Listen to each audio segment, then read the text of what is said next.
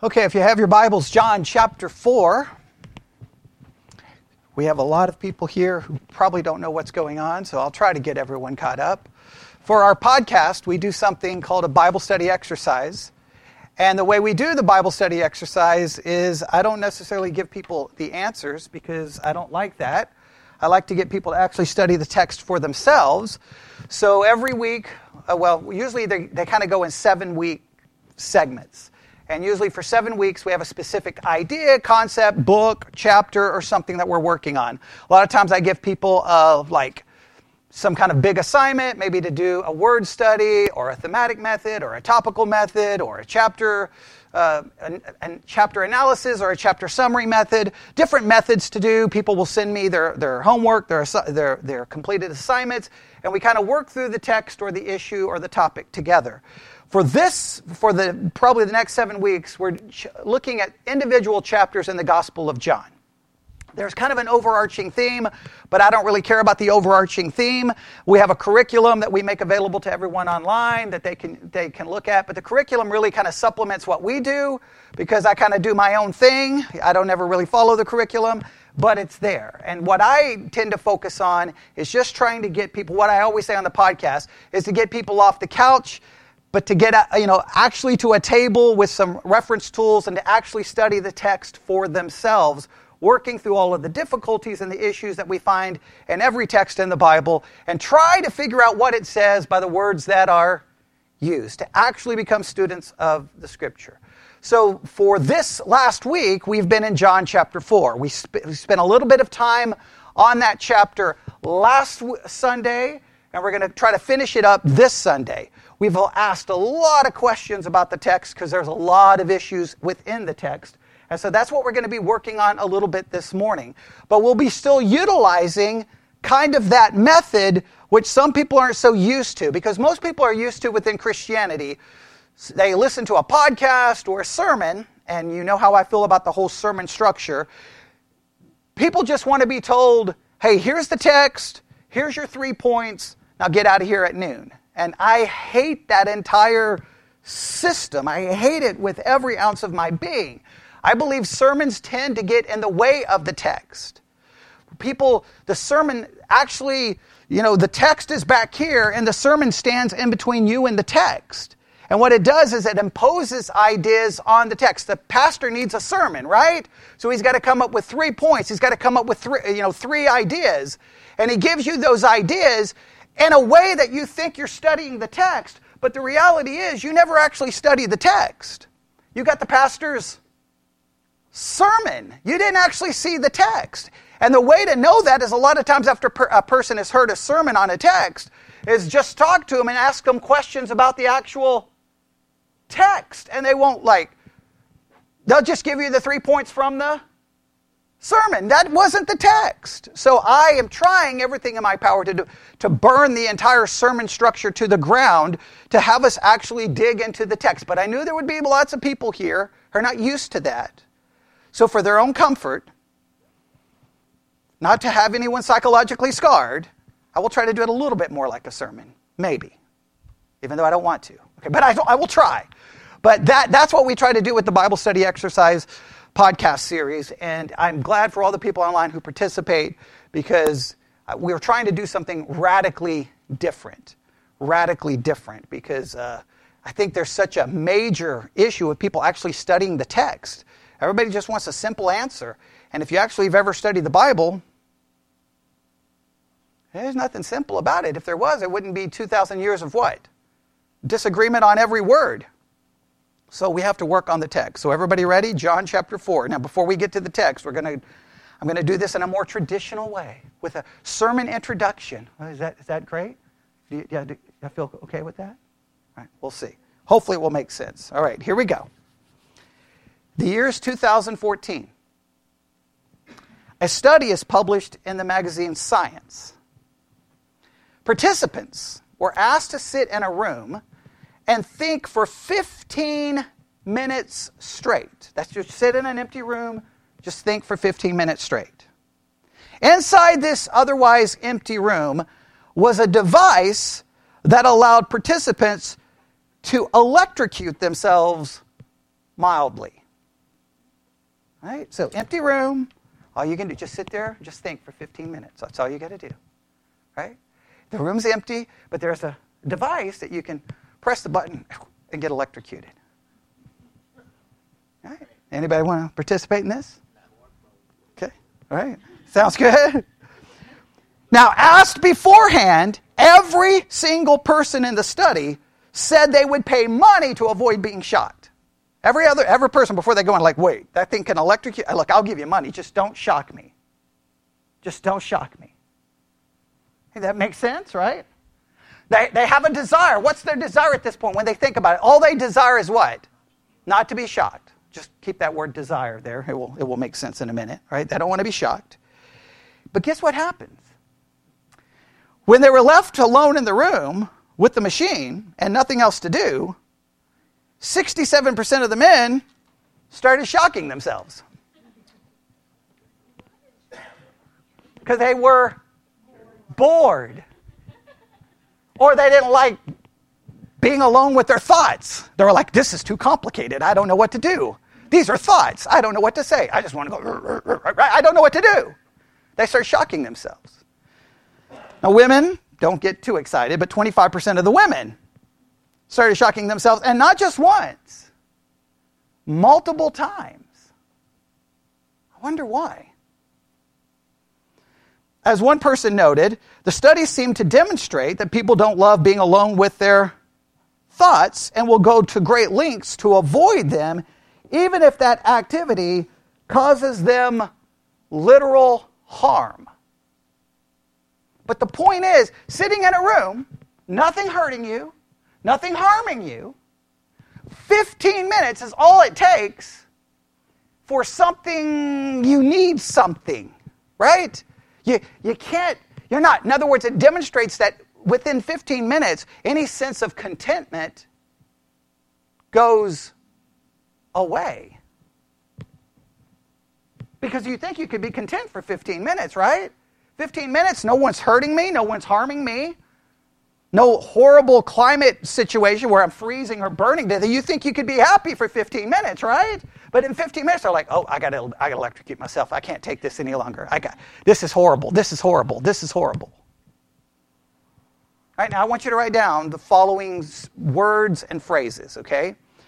Now, if you've heard the podcast, we talked a little bit about this week, but I'm going to change it up a little bit. All right, everybody ready? First word I want you to write down is the word desire. Desire. Or you can put /longing. Desire and longing. Every person, that is a natural state of our life, is our life is lived with constant desires and longings, right? It can be basic stuff like food. It can be something more, something much larger for a perfect career, perfect this, perfect that. But we always have these desires, right? Longings. That is a perpetual state of our life, right? We live in a perpetual state of desiring and longing for something. Everyone in the world desires and longs for something, right? If I was to give everyone a piece of paper, and I asked everyone to do this on a podcast, is to write down your 5 strongest desires you have at this moment, and to be honest with yourself. You're in church, I know what you'll say. Well, to love Jesus and to tell the gospel. And okay, just stop with your church answers, right? You know, I don't like church answers, right? But if you're honest with yourself, you have strong desires, do you not? Everybody should say? Yes. Okay, yes, all right, okay, good. All right. Or you don't have to say amen, that's a church answer. Just you can say yes, right? We all have strong desires. Next, partial satisfaction. Sometimes we find a partial satisfaction for said desire. Everybody likes that, right? Yes? Right? Now, that partial satisfaction usually leads to what? More desire, because you want more satisfaction, right? Because partial satisfaction is not perfect. This leads to the third. So we have desire or longing, partial satisfaction, and we'll go with this phrase, complete satisfaction. Now, complete satisfaction is an illusion. It's a mirage. Because complete satisfaction lasts for about how long? Okay, how long? Okay, Mary's just quick. Like 1 second and I'm already not happy again. Okay, right? She's like, and so you can say she is never satisfied. There you go. Right? I say I help him out, right? Okay, but that's true, right? Whenever we experience complete satisfaction, it's not very long that we want either something else or we want more of it, because that satisfaction lasts for how long? Doesn't last very long. All right? Now, guess what happens? After we get that complete satisfaction, guess what begins to... We've moved to this stage relatively really quick. We move to a stage of dissatisfaction. A feeling of listlessness, dissatisfaction. This idea, a lack of excitement. Like the thrill is gone. Right? I felt it, but okay, well... You want more of it, but then you almost start feeling a sense of dissatisfaction begins to creep in. You're not happy. You're not content. You're not happy. You're not content. And this can typically lead to the last one. Guess what? More longing, desire, and sometimes you will move on to a new desire or a new longing. You'll leave. You'll just say, you know what? I had that, tried that, and I'm going to move on to something else. This is the cycle of life. Constant desire, seeking satisfaction, getting a little bit of satisfaction, then finding yourself you're not content with that, and then you want something else, and it's just on and on and on and on and on and on and on and on and on and on and on.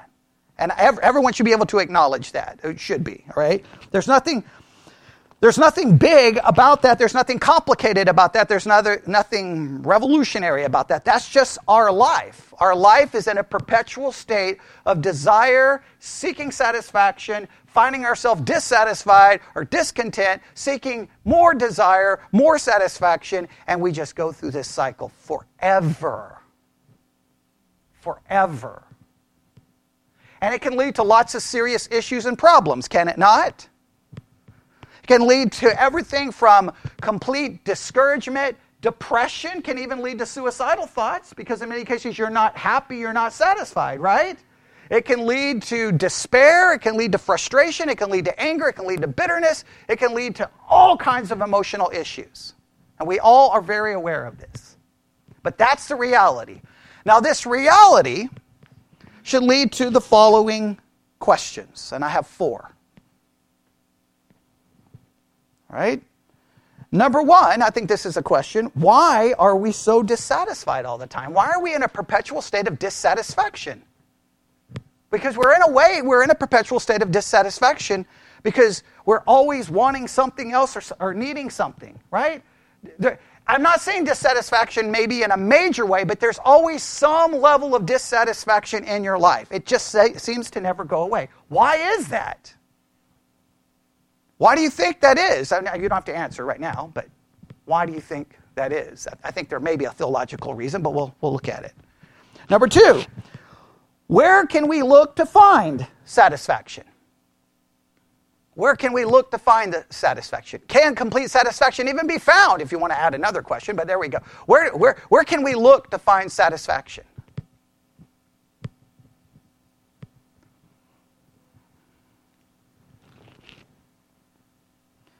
Here's the third question. How satisfied can you truly expect to ever be in your life? How satisfied do you think you can truly be in your life? Now, you always think, if I can just get this, right? If I can just get this, I'm going to be so satisfied. And then you get it, and not long after, what happens? Satisfaction goes away. The excitement goes away. Right? And then you start looking for something else. And then, number 4, now this is very important. What do you think the connection is between satisfaction, dissatisfaction, and idolatry?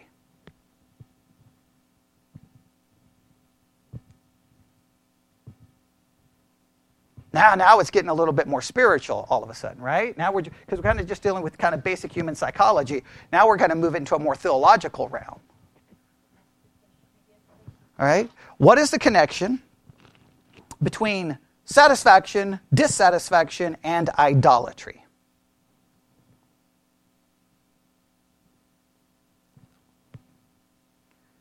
Now, that brings us to John chapter 4. And you may not have any idea how any of this fits John chapter 4. Now, I'm going to have to do a lot of review quick for us to get to where we want to go to today, all right? Because, I want to go home before 6 o'clock tonight. So I'm going to try to move quickly, all right? Here we go. John chapter 4. Let's start in verse 1. We covered a lot of this last week. Let's just work our way through the text. When therefore the Lord knew how the Pharisees had heard that Jesus made and baptized more disciples than John. Let's stop right here. What's the significance of this verse from a very practical way? The Pharisees are seeing that Jesus is growing in popularity. And typically when the Pharisees see this, what's typically the end result of this kind of thing? Conflict arises, right? The Pharisees don't like that. The Pharisees are concerned because they're going to see this new teacher is gaining all of this popularity, and they're going to have to figure out what's going on. When John was baptizing people, didn't the Pharisees come to see what was going on? Right? Because they're the religious leaders. So who's this new guy with everyone's following him? There's going to be an issue. There's going to be a conflict. And what happens many times when Jesus finds himself in conflict with the Pharisees? What does he have a tendency to do? He leaves. He moves away from the situation. And why does he move away from the situation? Because he knows sooner or later the Pharisees are going to want to kill him, but there's a specific time for that to occur. So he, in many cases, avoids the conflict for that not to happen until the correct time. And so what do we see? We see this situation developing, and what happens in the very next verse? Well, we just get a kind of a parenthesis, making sure we understand Jesus wasn't baptizing anyone but his disciples. But so that's kind of just a parenthesis there. We can just kind of leave that to the side. And then what happens in verse 3? He leaves Judea and departs again into Galilee. He immediately does what? He leaves. He leaves. Because he's avoiding the conflict. Then we have the famous next verse that is... can't stand the next verse because the way it's always preached. What does the next verse say? He must needs go through Samaria. And how does every preacher preach that sermon? He must needs to go through Samaria because he had a divine appointment with a woman at a well. Right? And so we preach it that, hey, we sometimes must needs go through Samaria so that we can witness or we can evangelize. And right there, it turns into a sermon, not actually dealing with the text. The main reason he probably went through Samaria was probably to get away from whom? The Pharisees. Because what did he know about the Pharisees? They're not going to go through Samaria. They would always go around Samaria. The direct route would to go right through Samaria. But the Pharisees would be like you're walking, you're following, the Pharisees are following you, and you walk into Samaria and they're like, well, we can't go there. And so that would avoid what? Any conflict. But we can't preach it that way, right? Because we got to over-spiritualize everything, right? So we got to preach it like, oh, he must needs to go through for this reason. Look, if you think about it, every place Jesus went, he must needs go there because he's following the will of the Father. He's obviously, everything that occurs is according to God's sovereign decree and plan. So the fact that everybody reads that like, oh, this is a unique situation. It's not... He's just leaving the whom? The Pharisees. He's getting away from them. Now, is something important going to happen? Yes, he's going to have an interaction with someone here. But I think that we want to sometimes take text of Scripture and so spiritualize them, and the fault is the pulpit. Because you've got to have a sermon. So if I'm going to preach this, right there's a sermon, right? I just say he must needs, and then I just turn it into 3 points of the places you must needs go and who you must witness to. And then you're like, wow, that was a touching sermon. But it kept you from what? You never actually got to the text. Does that make sense? All right, so he must needs go through. Now, what was the issue with Samaria? We worked on it a little bit last week.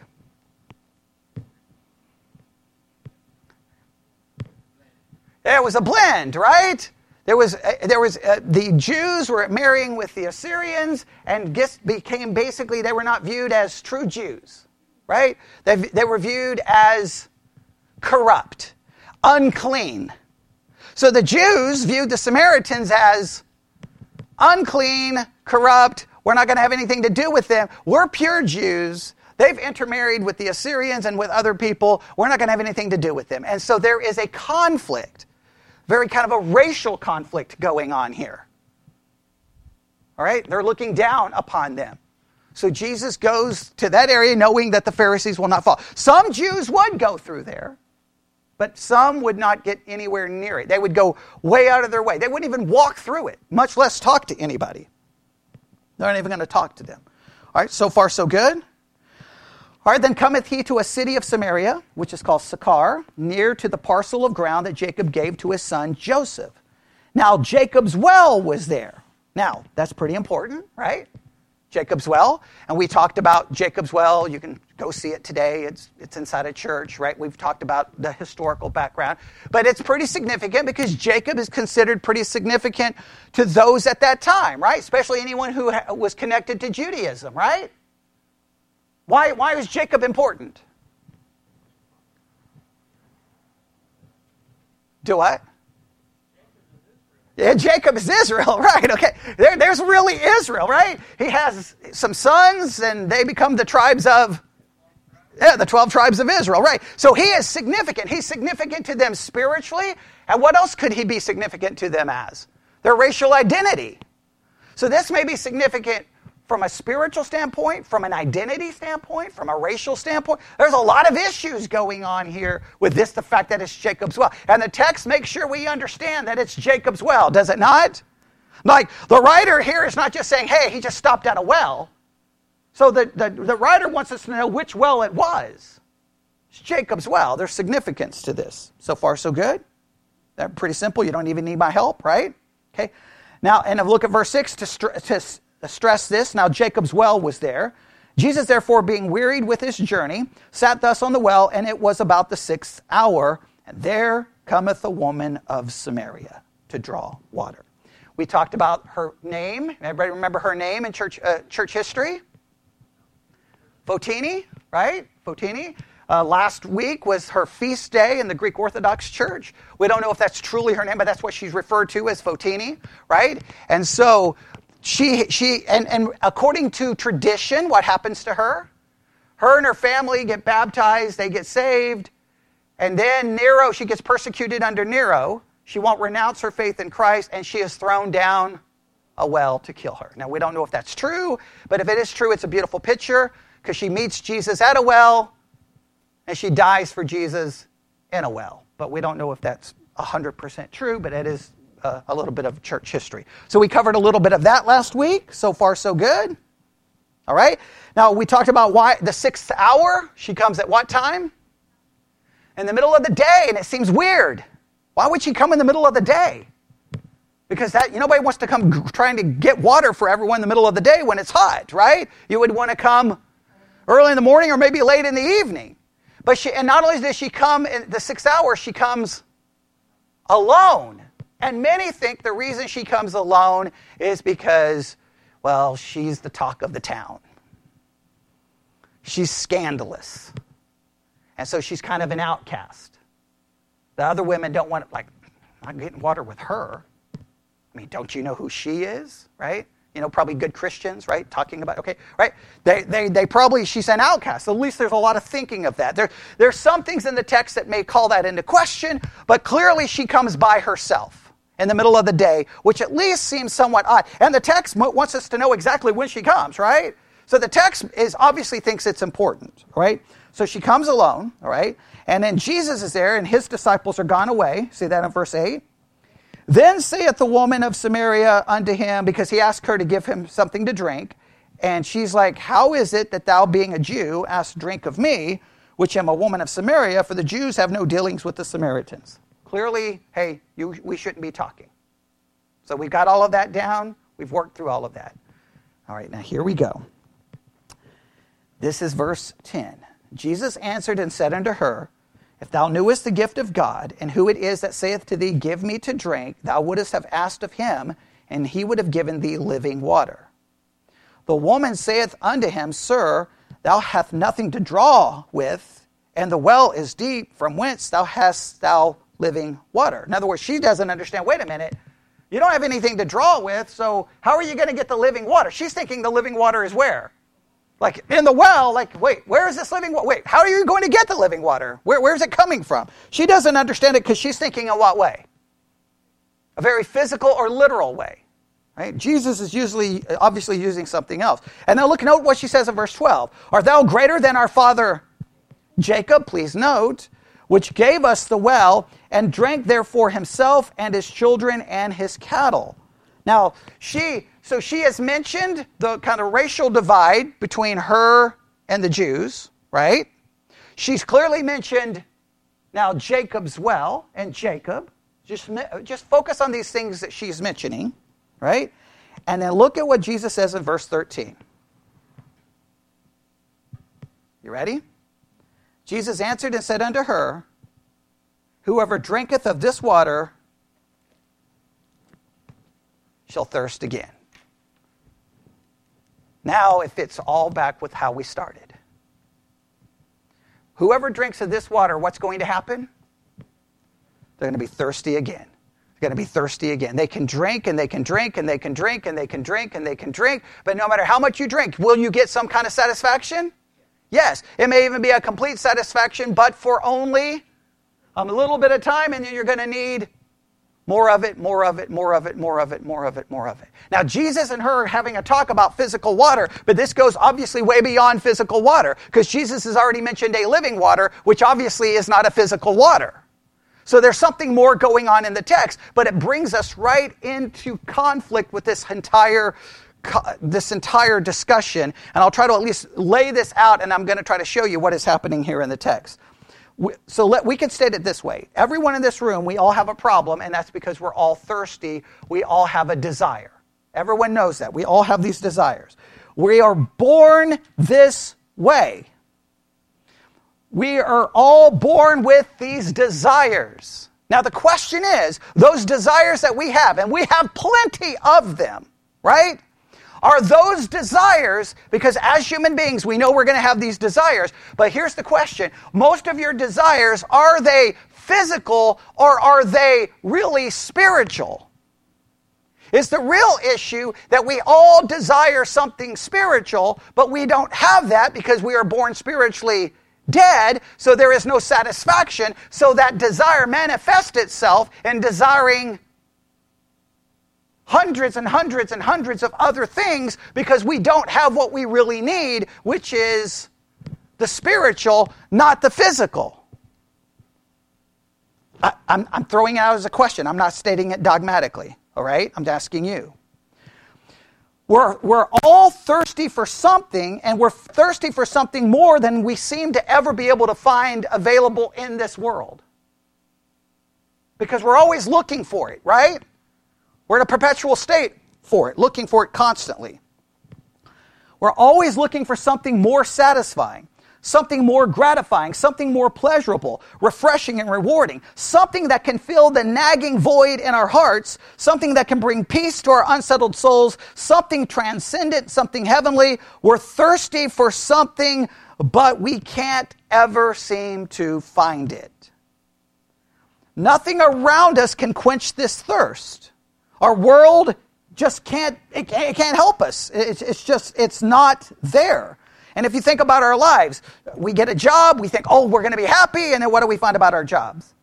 It's stressful, or it doesn't go the way we want, or we have bad days, and then sometimes it's unfulfilling. We want a relationship, and we get the relationship, and then what do we find in the relationship?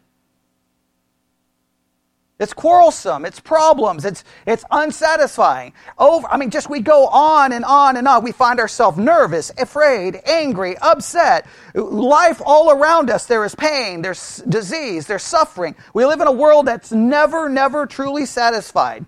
Over and over, we have all of these things that are constantly going on, and guess what? We never seem to find it. We never seem to find what we're looking for. Or to quote the famous U2 song, I still haven't found what I'm looking for because you can't find it. We look and we look and we look and we look and we look and we look and we look. So here is what I want you to consider. If you have a piece of paper, you can just try to put this down. We look for satisfaction in one of two places. There's only two places to look for it. We look for it in the physical, material world, or we look for it in the spiritual. And we try to find some satisfaction for it. Now let's look at this woman really quick. Let's look at this woman and let's look at the places where she's possibly tried to find a little bit of satisfaction or contentment and to fulfill some of these desires. Let's try to look at just some of the things that she may be looking at because she at least mentions them, right? Right? First of all, she clearly thinks Jacob's well is significant, is it not? Right? Because she mentions, well, in fact, when Jesus talks about this water, what does she say to him? Verse 12, are you greater than our father Jacob, which gave us this well? I mean, who are you? You can't be greater than Jacob. That Jacob is connected to a lot of things, but so in a roundabout way, she could be trying to look for something spiritual to fulfill, right? So she could be looking for something spiritual to fulfill her because she's mentioning Jacob, and there would have been a spiritual connection to it.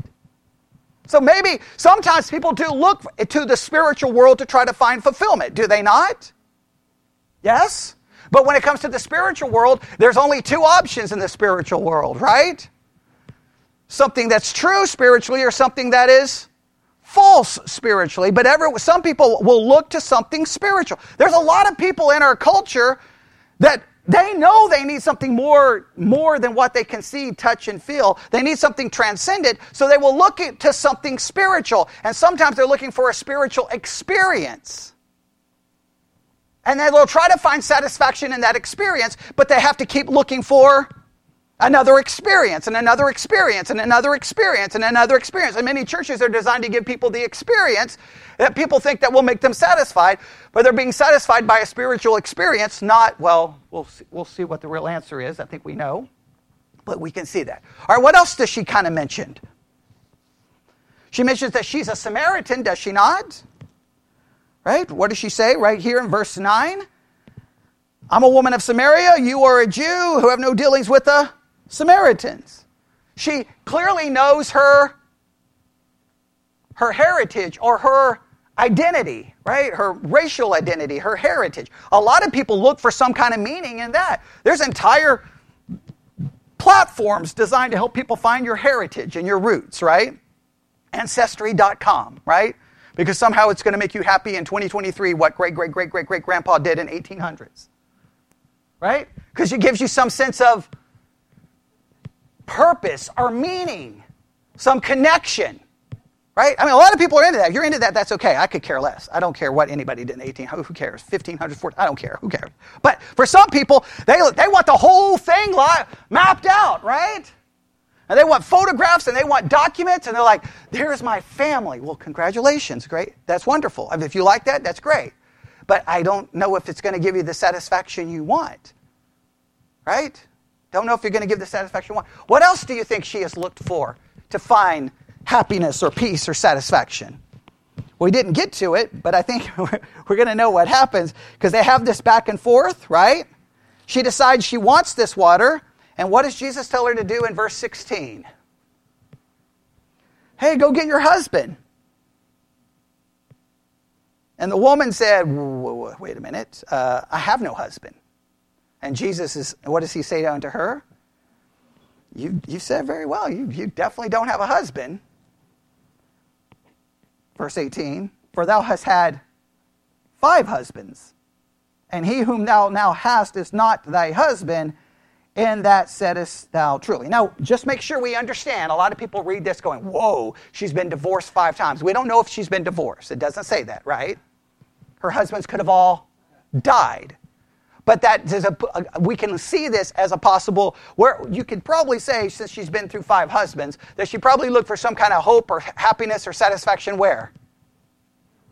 In those relationships. And that's a normal way we look for it, right? We can look to the spiritual. Sometimes it's a false spirituality. We can look to it. All the rest of this is very physical, right? Her ancestry, her family connection. We could call it family. I'm a Samaritan. Some people try to find satisfaction in family. Sometimes you can find a lot of satisfaction there. To some of us, no, not so much, okay? We won't go through all that, right? So some will try to find there, some in relationships. We could call it romance, we could call it love, tries to find that satisfaction. We look for all of those things. Yes? Okay. Where else do you think she looks? Do you think there's anywhere else she looks? Verse 20. Our fathers worshipped in this mountain, and you say that in Jerusalem, and the place where men ought to worship. Remember, the Samaritans had a different place. They built a temple. Remember that mountain? Yep. What was it? Gerizim, right? Everybody remember that? Yeah, remember we talked about it last week? They had a separate mountain with a separate temple. And the Samaritans went there, and the Jews, their temple was in Jerusalem. So she now looks to this. So what we could argue, what is she looking to here? Because, I mean, she's getting sidetracked from everything. What is she looking to here for possible satisfaction or fulfillment or contentment? Sometimes we just want to be right. Sometimes being right is better than anything else, right? I mean, all the women here know that. Right? Always want to be right. All the women got really quiet. It's true, right? Sometimes being right is more important than anything else. We look for lots of things. But when it was all said and done, what does Jesus say to her? Go back to John 4.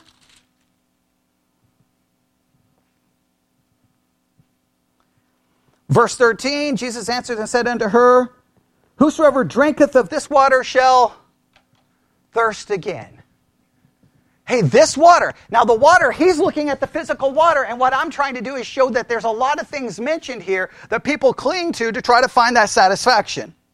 And you can drink all day from it, but you're going to thirst again. You're still going to have that desire. So what we really have to try to figure out, and I want to still do more work on the text, but I'm going to run out of time, so I got to try to make sure we get something here. So let's just stay with me, all right? So let's try our best to figure this out. Here's the real ultimate question we need to figure out. First of all, what are we truly desiring for? What are we really desiring for? What is our real want, our real need? If you wrote down your 5 desires, I would question if that's really what you want and really what you desire. Right? Sometimes if you're a parent, you ever get frustrated with the kids? What do you want? And sometimes they'll say, I don't know. Well, then go away. I can't help you. What are you bothering me for? And they're like, I don't know what to do. Well, I don't know what to do. Okay, go away. But we're a lot like that, right? So what are we really, really, really desiring? What are we really, really, really desiring? That's the question. Because I think we spend all of our life trying to figure out why we desire these things, why we're not satisfied. Now, some would say dissatisfaction is an evolutionary concept. The reason we are dissatisfied is because you can't move the species forward if everyone is satisfied. Right? That's an evolutionary explanation, right? You're dissatisfied because it's a part of evolution. If you're not dissatisfied, you're just going to sit down and do what? Nothing, so therefore evolution will not proceed, and then the species dies off and it's the end. Right? That's an evolutionary explanation. Obviously, I believe that there's something more going on than the evolutionary idea, right? Because then, so what? Dissatisfaction evolved, and it leads to all kinds of questions, right? I think, and I'm just going to throw this out there, and I know I'm going to be very Augustinian here, but I think this is the only way to look at this. There's something wrong with all of us. And that we are broken and disconnected from our Creator.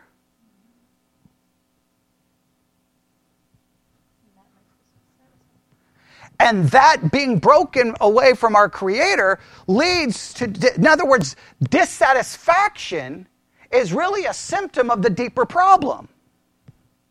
We're never happy, we're never content because we're disconnected from our Creator. And so we try to go, in a sense, again, I'm always quoting from music, we're looking for love in all the wrong places. Right? We're looking for satisfaction in all the wrong places. We think this is, My family is going to be satisfying. Well, maybe you have a great family and wonderful. But even in great families, it's never truly satisfying, is it? Oh, come on. Okay, I mean, maybe all of you have great families, but come on, even the best, all right? Maybe it's your identity, whoever you think you are. And identity is a big issue in 2023, right? It's a big deal, and we should take it serious, and it's a serious thing. But some people, their identity is more important. That they think they're going to find satisfaction and being able to say, this is my identity, you recognize my identity, and I'm going to be happy. But that's still not going to satisfy. I still want to be respectful of whatever their identity is and not in any way saying not to be, but I just feel bad that they think that's going to give them what they're looking for. No, it's not. You can use whatever pronoun you want. It's not going to fix what you're looking for. Does that make sense?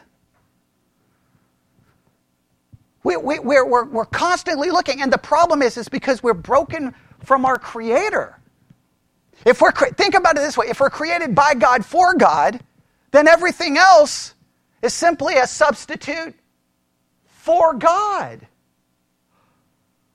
Remember one of the questions I asked about the connection between idolatry? What's the definition for idolatry? Anything we put in the place of God. Guess what we put in the place of God every single day? All of these things that we seek satisfaction from. They become our idol. Because we are seeking from it what only we should be able to find in God. Jesus is saying everything you're looking for in this water, you're going to thirst again. He's using it in a very literal way, but clearly there's something more spiritual going on. That's not me reading into the text, because Jesus wants her to focus on living water. Clearly that's not physical water. She even knows, well, wait a minute, how are you going to get the living water? And he's going to ultimately explain how you get the living water, right? So I want you to see that I think our desires are symptoms of our problem, which is a disconnect with our Creator. So therefore we desire and we desire and we desire. And we desire, we find satisfaction, but we thirst again over and over and over. And we're never happy and we're never content. Because we're broke. That's the problem. That's the problem with all of the world, is we have a broken relationship with our Creator. If we're created by God for God, then our only hope is in God. Our only purpose is in Him. What does the Catechism say? What is the chief end of man? Glorify God and enjoy Him forever. We forget that enjoy part. We focus on the glorify part, but enjoy Him, that's where the satisfaction should be found. It should be. Now, this is still going to raise a million philosophical questions, but we get this. I think that's where the problem is. I think my desire reflects my brokenness with God. And so there's I think one source of our dissatisfaction is our broken relationship with God. Here's another source for our dissatisfaction. Where do you think it comes from? Well, now, depending on your theology, but for us here, we obviously believe in that we are sinners not because we sin, but because we are sinners by nature, right? Our actions are the result of our nature. We are sinners by nature, and that sinful nature will never be satisfied. The sinful nature will not find its satisfaction in God because it doesn't want God, but it will never be satisfied because everything it's trying to find satisfaction in can't satisfy. The sinful nature is it's like the Cookie Monster. It can never get enough cookies. Right? It's like a bottomless pit that no matter how much you throw in it, it wants more of it. So because of our brokenness with God and because of our sinful nature, we're always in a perpetual state of dissatisfaction, which then turns into idolatry, because then we start basically putting these things before God, trying to find satisfaction in everything other than in God. Does that make sense? That is our problem. Our problem is we're broken from God and we have a sinful nature. So this will lead us into a perpetual state of dissatisfaction, which places us in a perpetual state of idolatry, which is where we all find ourselves every single day because we're looking for all of these other things. Does that make sense? Now, some people would say, no. Those desires don't arise from that problem. They will try to pinpoint a different issue. And so guess what? Our issues, sometimes what we try to do, even sometimes within biblical counseling, is we try to find out what's causing the dissatisfaction and we look to fix it, but that's not the real issue. The real issue is something deeper. So far, so good? All right, now, I can't really go into great detail here, but just go back to the text. John 4:13.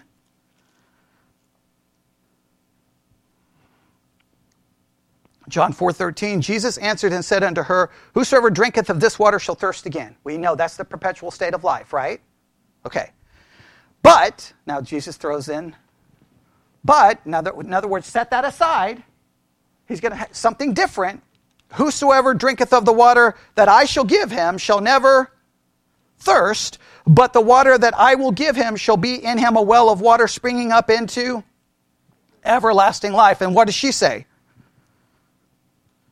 Give me this water that I thirst not, neither come hither to draw. Hey, give me the water because I'm tired of being thirsty and I'm tired of doing what? Trying to find satisfaction. Now, they have a long conversation, but how can we summarize what this living water is? Now, the living water is typically attached to the Holy Spirit. That's typically how it's drawn in text and the context.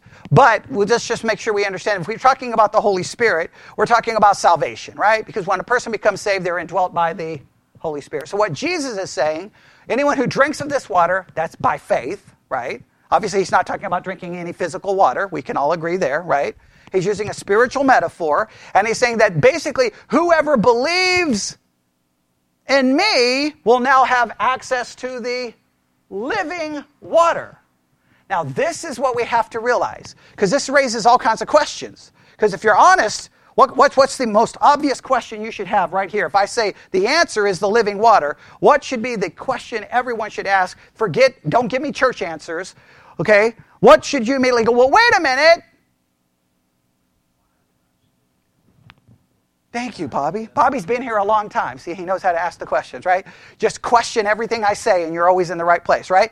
Okay? Because the question should be, well, wait a minute. If getting the living water is the answer to the problem, then why do even believers still struggle and long and not content and not happy? I know most sermons preach it that if you come to Jesus, you'll be content, you'll be satisfied because Jesus is all you want, Jesus is all you need. Let's sing a praise song and everybody goes home, and before you even get all the way to the house, you're already complaining and arguing with each other because somebody's not getting what they, even after you just said Jesus makes you happy and content.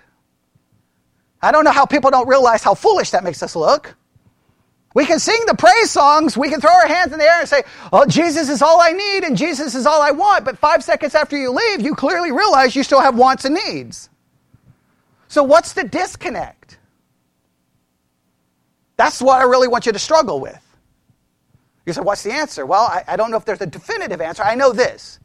If our ultimate longing is really a right relationship with the Creator, believing in Jesus puts us in right relationship with the Creator because now we're reconciled with the Father, right?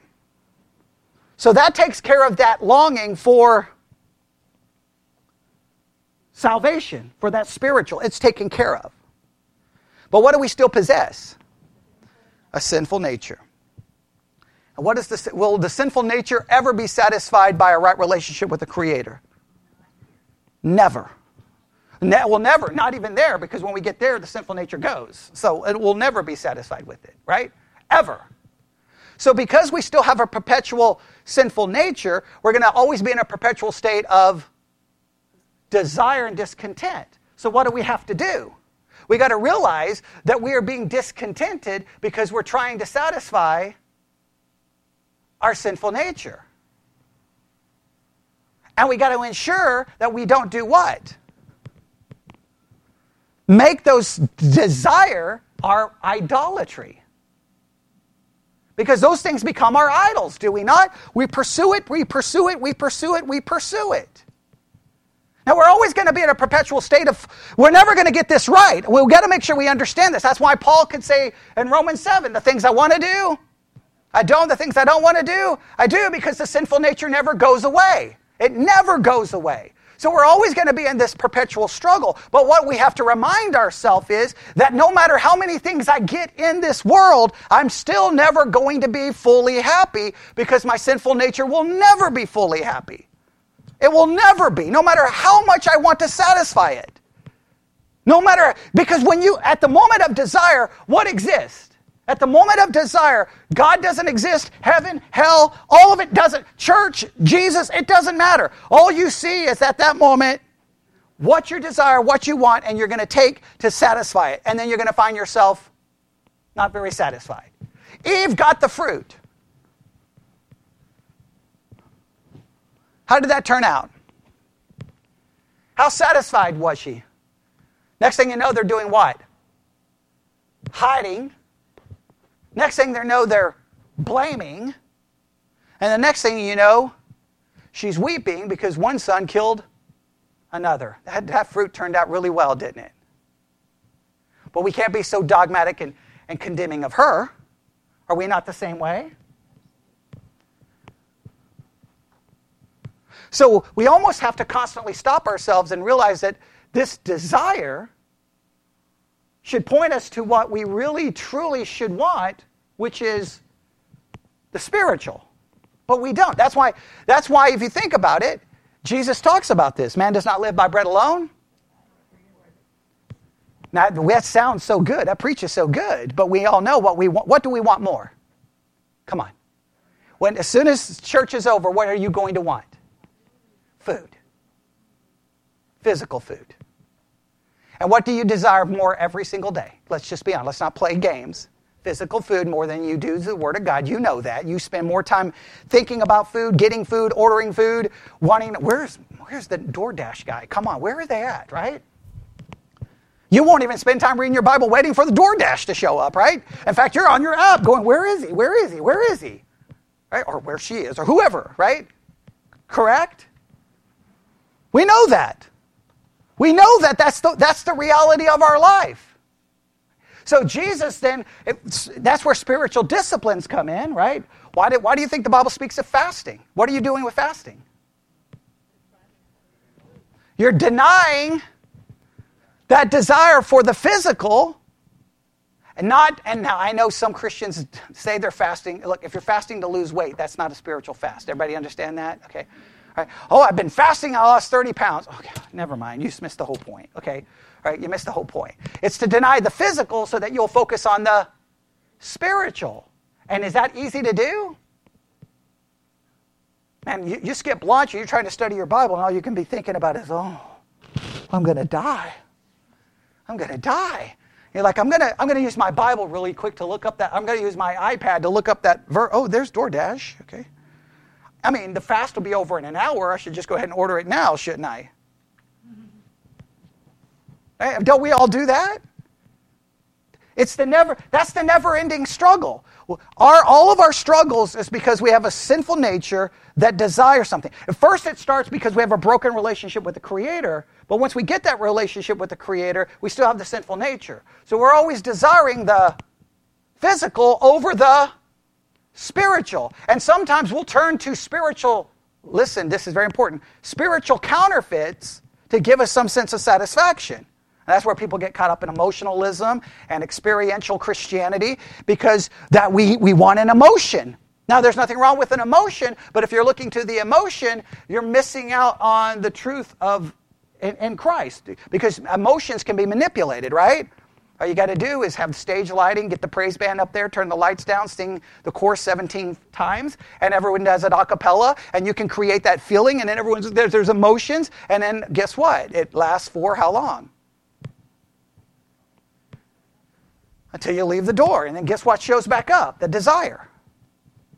Now, there's nothing wrong with experiencing the emotion. Make sure you understand the balance here, right? But you can't you can turn the emotion into the idol, trying to fulfill what's not really being filled by Jesus, but by an emotional an emotional experience including Jesus. That's not the same thing.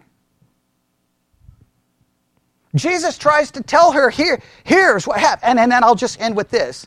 Some people made a big deal out of this with the Bible study this week, and you can just see what you think about it. But I think it is significant. Okay, we'll end with this because there's much more I want to talk about, but we don't have time. Go back to John 4.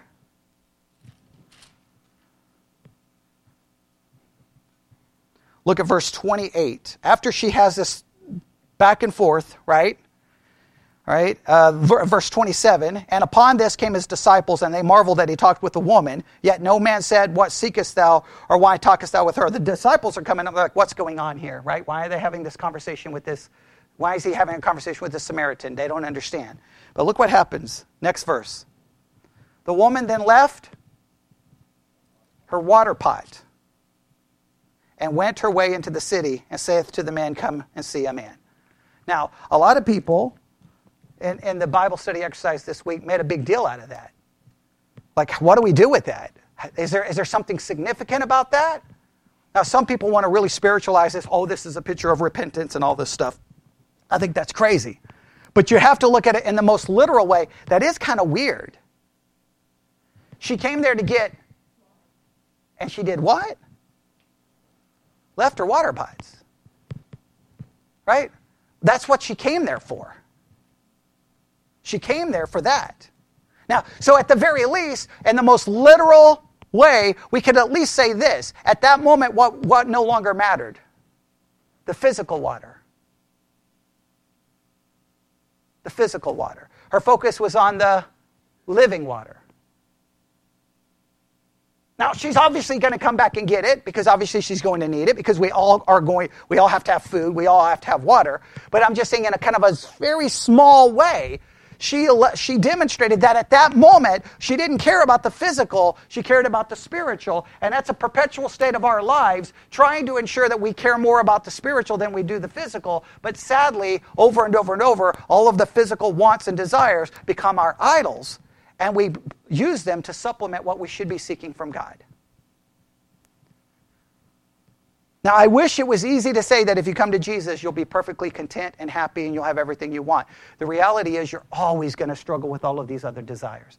The problem is when these desires don't satisfy you and you're frustrated and you're not happy and you're discontent with life and you're mad about this and you want this and you want this and you want this and you want this, you may realize that fixing every problem that you've ever had and fixing every situation you've ever been in, you're still going to find yourself very unhappy. If I go back to the way I was raised, it's not pretty stories, right? Tied up in a closet, burned with curling irons, beat with a baseball bat, crazy stuff, right? Horrible stuff. That's all over. So guess what I should be? Happiest, most content person on the face of the earth, right? That's over. I made it. I lived. Attempted suicide, 8 weeks in a psychiatric hospital, all the things I went through, I should be like, woo, man. I don't care if it's cold, I don't care if it's hot, I don't care if it's raining, I don't care I don't care. But guess what I find myself doing? Complaining, grumbling, and not content. You would think, why would I not be content? Still have a sinful nature, who still has wants and desires, and I constantly will look to the physical more than I will look to the spiritual. I wish the spiritual would make all of that go away. It never is, because there's always that issue of wanting to do what? What do we want to worship? We talked about it in the last hour. I mean, for those who weren't here, they missed all the fun in the last hour, right? I mean, we read from the Satanic Bible. I mean, come on. That's worth the price of admission, right? And what did we find about the Satanic Bible? Satanism is the worship of self, not the worship of the devil. Christians always saying that nonsense, okay? It's the worship of self. And we are all by nature Satanists who worship self, and self wants to be satisfied, yet self can never be satisfied apart from the Creator. All right, let's pray. Lord God, we come before you this afternoon. Lord, so much we were not able to cover, but this gives us plenty to think about and meditate on. Help us think about our desires, our dissatisfaction, our unhappiness, and how it may ultimately point to you, and forgive us for the idolatry where we've placed these things before you. And we ask this in Jesus' name. And God's people said,